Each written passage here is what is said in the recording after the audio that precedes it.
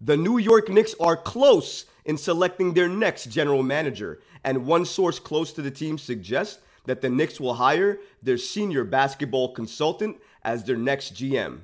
An NBA insider also reveals that if the New York Knicks make a superstar trade, if Randall or RJ would go in that deal. Lastly, Josh Hart speaks out on the Bradley Beal trade and what he thinks about it. All of this and more today. Let's get started. Senior basketball consultant under Leon Rose, Gerson Rosa, apparently is going to be the next general manager of the New York Knicks. According to Mark Stein, more than one team expects New York Knicks team consultant Gerson Rosas to be promoted to general manager.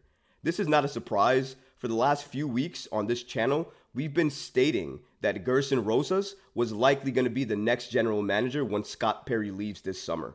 There was a few reasons to that, but it's really due to the trust that Rosas has in the organization. Last year, when the New York Knicks were trying to get Donovan Mitchell, there was one man on the phone that was trying to negotiate that deal, and it was not Leon Rose. It was Gerson Rosas. Now, he didn't get the deal done, but the fact that he was asked to help with that deal, to aid that deal, and to negotiate for that deal is huge. It speaks to the level of trust Leon Rose has with him, and it also speaks to the level of trust he has within the organization to make such decisions in crucial negotiation talks. So the trust is already there for Rosas, but it's also the relationship he has with Leon Rose and Tom Thibodeau. Here's a little bit of background on Rosas that you may not have known. According to Shams of The Athletic, Rosas was hired by the Knicks as a front office consultant in February 2022. He previously served as president of basketball operations for the Minnesota Timberwolves from 2019 to 2021. Minnesota, though, dismissed him after reports of dysfunction in the front office were reported under his leadership. So clearly there are some issues with Rosas. If you look at the Minnesota Timberwolves time, it didn't go extremely well. A lot of people that worked under Rosa during that time reported long hours, and they were not able to give their input as they wanted to. So it seems like Rosas does run a tight ship, doesn't like a lot of input, and likes to go with the direction he believes is the right direction. In some cases, that may be right if you're a genius and you think you don't need any type of help. But I would think that you need all the help you can get, especially in New York. So you have to listen to your advisors and you have to listen to the people around you if you want to make smart and feasible basketball moves. Now, it seems that Rosas doesn't like to do that. However, it could have been the situation in Minnesota. There's a lot of dysfunction there, a lot of arguments at the top. He didn't really have trust like he does with Leon Rose. So maybe it was the trust factor for Gerson Rosas that really led to a lot of the dysfunction that he saw in Minnesota. Under Leon Rose, he seems to have that trust, he seems to have that stability, and he seems to have everything that he really wanted in a general manager spot before. He just didn't really have the support that he needed. Under Leon Rose, it's clear he's going to have that support, and it's also something to note that Tom Thibodeau is a fan of Rosa as well too. So Thibs loves him, Leon Rose loves him, the organization seems to love him, and everything is pointing seemingly in the direction that when Scott Perry leaves the New York Knicks as their general manager this summer, that Gerson Rosas will be the next GM for the New York Knicks. You may not like that, and you may hate that, given the issues with Donovan Mitchell and the fact that he wasn't able to close that deal. But either way, whether you love what he did during those negotiations or you hated what he did during those negotiations, the fact remains Leon Rose didn't hate it.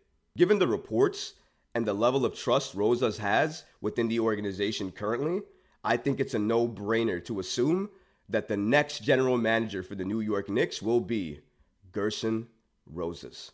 The biggest question being asked currently this offseason is if the New York Knicks make a superstar type of trade, who will the trade be centered around? Who gets moved in a superstar trade? Is it going to be Julius Randle or is it going to be RJ Barrett? That's been the key question this offseason. Well, thanks to NBA insider Ian Begley, we got the answer to that question.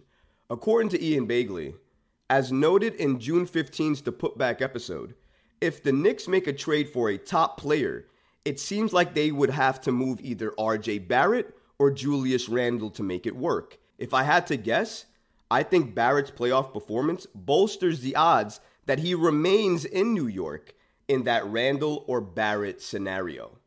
So clearly, as Ian Begley states here, if the Knicks were to make a superstar level type of trade, Randle and or RJ Barrett, one of them would have to go.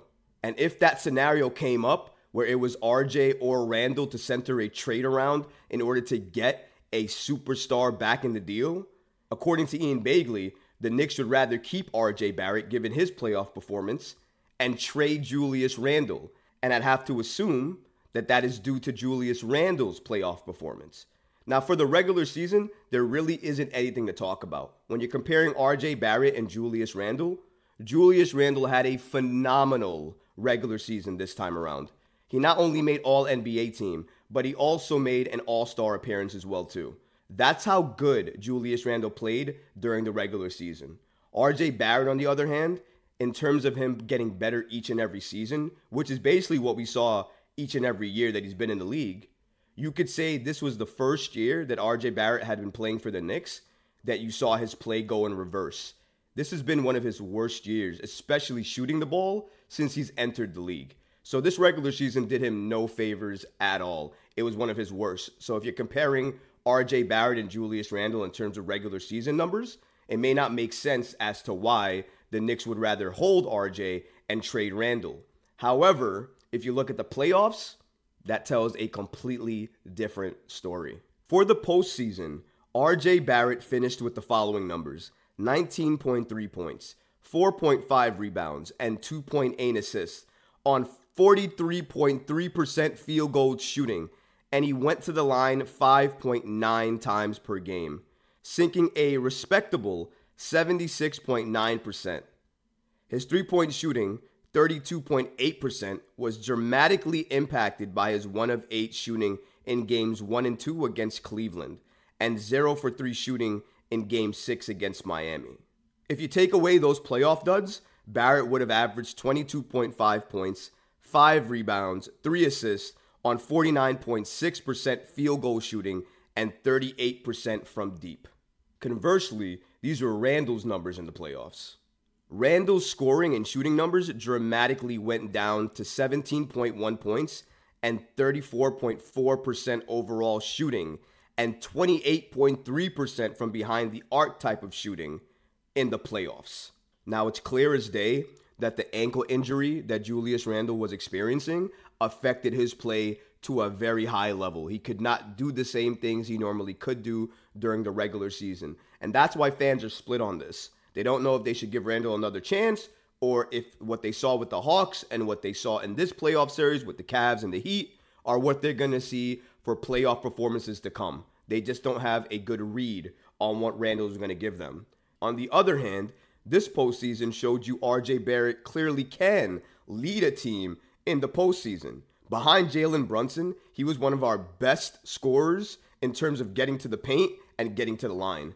So he could do what you needed him to do when he was driving and he was aggressive. And that's exactly what we saw RJ Barrett do when he got to the postseason. So I think if you're a rival GM and you're looking to trade with the Knicks, while Randle does give you that great production, RJ Barrett is the piece you'll likely want to build with. So I think that the number one name in any trade scenario for a rival GM to trade with the Knicks would be RJ Barrett, number one on that list, not Julius Randle. Adrian Wojnarowski dropped a major Woj bomb recently when he announced that all-star guard for the Washington Wizards, Bradley Beal, was going to be traded to the Phoenix Suns. And our guy Josh Hart absolutely had to speak out on that Beal trade. So let's first look at the Beal trade and what Washington got back for trading Bradley Beal. According to Woj, Washington is expected to get back Chris Paul, Landry Shamet, and multiple second-round picks. That's right, Chris Paul, Landry Shamet, and multiple second-round picks. That was a trade that the Phoenix Suns pulled off to get their new big three in KD, Devin Booker, and Bradley Beal. Now, there is something to note here. Bradley Beal's contract is a $251 Supermax deal, so he's getting paid, number one. But number two, within that contract is a no-trade clause, meaning that Bradley Beal gets to decide where he wants to go. It wasn't the Wizards who got to decide that. it was Bradley Beal. So taking that into consideration, the Wizards really didn't have much options. Either they traded Beal or they held on to Beal with him being unhappy and playing for the team. And we've seen cases with other superstars that when you do that, it doesn't always work out well for your franchise. Josh Hart shared my concerns as well too, as he tweeted out the following. They didn't get a single first-round pick? No, Josh. They didn't get one single first-round pick. Chris Paul, Landry Shamet, and multiple second-round picks. Not one first-round pick for Bradley Beal. He's surprised by this. I'm surprised by this. I'm sure a lot of the league was surprised by Bradley Beal moving to the Phoenix Suns, but also by the deal it took to get Bradley Beal as part of the Phoenix Suns. I think that is just as shocking. It was an incredible trade for the Phoenix Suns, though, who now jump up the ladder in terms of being one of the teams to watch to be in the NBA Finals next year. This offseason just started, and we're already seeing massive moves made to rosters to help get them better and contend for a championship next season. I can't even imagine what other moves are going to be made this offseason. Only time will tell. If you like this video, go ahead and leave a comment below, smash that like button, and don't forget to subscribe to the channel. Until next time, Knicks fans, peace.